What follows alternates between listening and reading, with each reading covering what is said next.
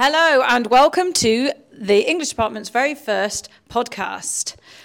Today we're going to be talking about what England was like in 1912, and you're joined by me, Miss Whitmarsh, and Mr. Eve. We're going to be talking about an inspector calls, which you're all reading at the moment, and you're probably thinking, what was so special about 1912? Indeed.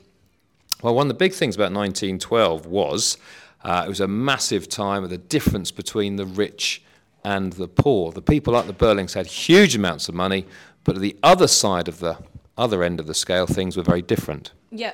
So the other side of the coin is, there were people that were extremely wealthy, like the Burlings, living in this huge mansion.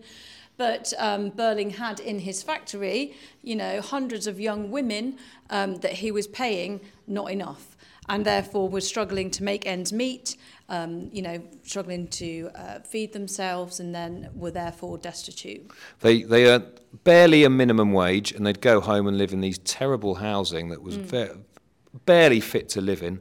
Whilst the Burlings had a maid and whatnot, these people would be sharing a bathroom. They'd be perhaps many to a bed, bedrooms. So life was very, very difficult. And that's the bell. And again. 1912 was a time when people started really complaining. People started going on strike, which Burling didn't like. Yeah.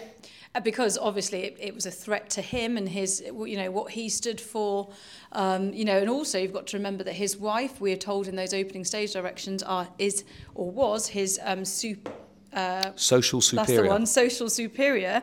So for him, why on earth would you want to share the wealth? He's very occupied with wealth, isn't he? Wealth gives him a lot of social status. And there was a genuine fear of being poor, because being poor at that time it wasn't great. There's no unemployment benefit. And there was absolutely no welfare state. That sort of came much later, post World War II, the beginning of the Labour Party. For destitute families and single parent families, people that had lost husbands at war. But one of the things you see people like Gerald and Arthur Burling. But just no sympathy for the poor, no sympathy for their workers. And I think that's what Priestley really wants to show. There's the complete, what you call callousness towards them, and treating them with a complete disrespect. Just like the idea that they're just numbers. They're not people. They're just people that do the work to earn their money. And that is it. That is their sole role. And he looks down at them. He says, "Oh, they'll probably be broke." He speaks down about them as irresponsible, and that was what happened to the poor. They thought the poor were irresponsible.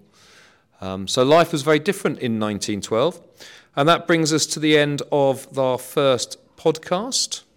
So it's goodbye from Miss Whitmarsh, and goodbye from Mr. Eve. That's confusing. All right, look forward to speaking to you or having you on next week.